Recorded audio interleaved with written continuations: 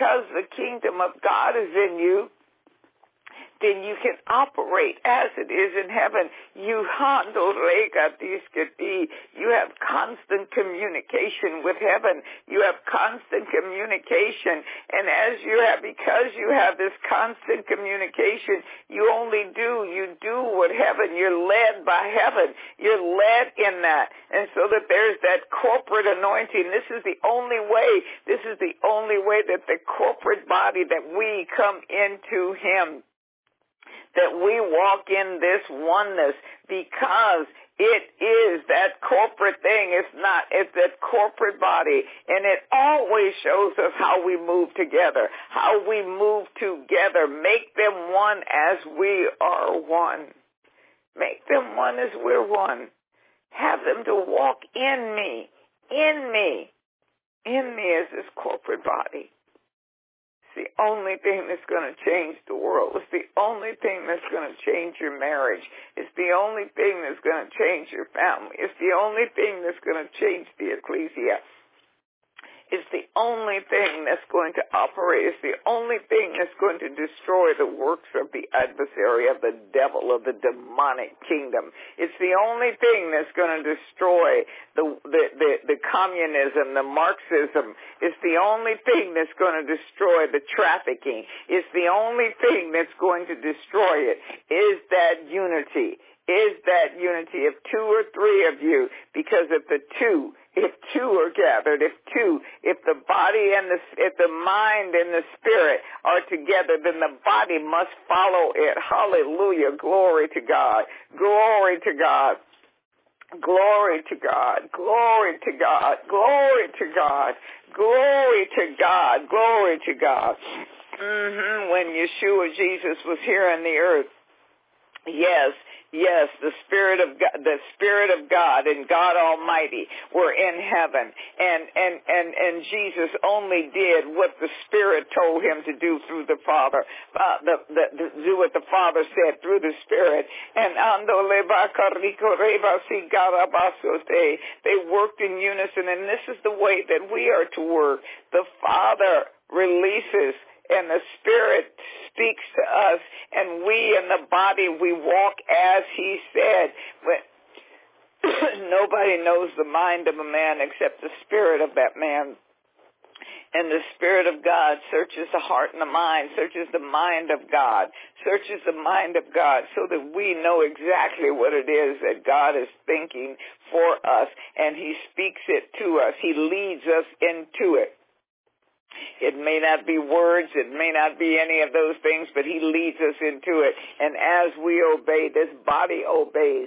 It walks and it does what it is that it's supposed to do. And then we can say, just as that, when you've seen me, you've seen the Father. Why is that? Because it's the Father's desire that I'm walking out. It's the Father's desire. My life is not my own. It's been bought with a price, and that price is that blood of Jesus, that blood that paid the price, so that I would have the right, the privilege, the ability to do what the Father said to do. The blood is the strength. The blood of Jesus is the strength and the power, and it's the proof that I have the right, I have the authority, I have the strength, I have the power. I have all of that authority to be able to walk out what the Father has said. That means that I am connected. It's his blood. It's the blood of Jesus. It's God's blood that's in me. That means that I belong to him and he belongs to me. That my blood test shows that he is my Father and I am his child. I am his son. I am his son because I have his DNA. I have his blood type. I have his looks. I have his spirit. He has me and I have him. There is no doubt that I belong to him. Oh, no. So my tongue, so I must speak as my Father speaks. I must act as my Father acts. I must walk as he walks. Oh, yes. I must identify with him. I cannot identify with Adam. I cannot identify with that old nature. I cannot identify with that because I have the blood of Jesus. The blood of Jesus paid the price. The blood of Jesus that runs in my veins, it lets me know that I am no longer an orphan. I am no longer a stranger, that this is where I belong, that I am a covenant, that I am, if I be in Christ, I am Abraham's seed and heirs according to the promise, according to the covenant. And this is my covenant, because the blood that's in me, the blood that was shed for me, the blood has the power to change my life, and that blood of Jesus has changed it. It changes everything. It changes. It heals, it delivers, it brings whole. The blood has the power that's in the blood of Jesus. The power in the blood of Jesus makes it so that I can forget the sad things. The blood of Jesus, the power in the blood of Jesus shows forth that I don't walk in any kind of grief. I don't walk in any kind of unforgiveness.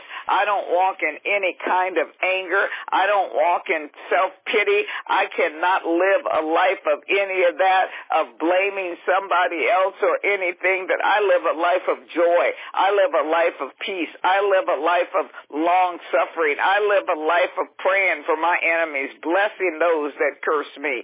Thank you, Lord, so that the blessing comes back upon me, as it says in Matthew 7, I thank you.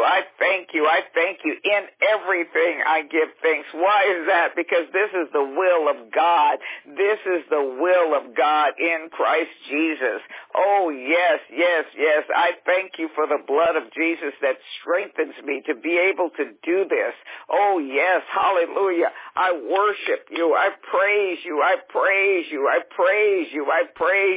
And that's why I'm known by that fruit. You're known by that fruit of love, known by that fruit of forgiveness, known by that fruit of blessing, known by that fruit. Yes, and I speak to my tongue today, and I speak and I say, no corrupt communication will come out of your mouth, will come out of you. No gossip, no little nasty innuendos, no lies today.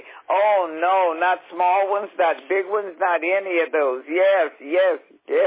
Blessings will come out today. Blessings will come out today. No curses. Blessings will come out today. Thank you, Lord God. Praise you, Jesus. Glory to God. We worship you this morning. We worship you. Oh, how I thank you, Holy Spirit. I thank you for letting me know the heart of the Father and what he is thinking, what he has. I want you to fight the good fight of faith. I want you to fight this fight of faith. What is it? To know that you can leave this dimension knowing that all of these things, that this body, what this body is made of, and the blood that's in you is not a natural blood. It's a supernatural blood. It's the blood of Jesus. And this blood, when he poured it out on the mercy seat, when he came back, he was bone and flesh. He was no blood. But it was so that we could have the blood in us, so that we could transcend and be where he is. And when we are where he is, then this body can operate in a manner that it never could have operated before. It operates in two dimensions, and we have not allowed ourselves, because we have been so close to this Adamic nature, the feeling, the remorse, the anger, the bitterness, the sadness, the grief, all of those things which are attached to this world, attached to the Adamic nature, that we have not allowed ourselves to ascend. And he says, somebody will, and I know it will, because it will be me. I got to have this. I have to manifest this. Why is it? Because it's meant for me. It's meant for his body. It's meant for the kingdom. The kingdom of God is within me. And if the kingdom of God is within me, and he says, thy kingdom come, thy will be done in earth and on earth as it is in heaven, then that must mean that I have to have the rhythm, the frequency, the dimensions of heaven in me operating in the earth.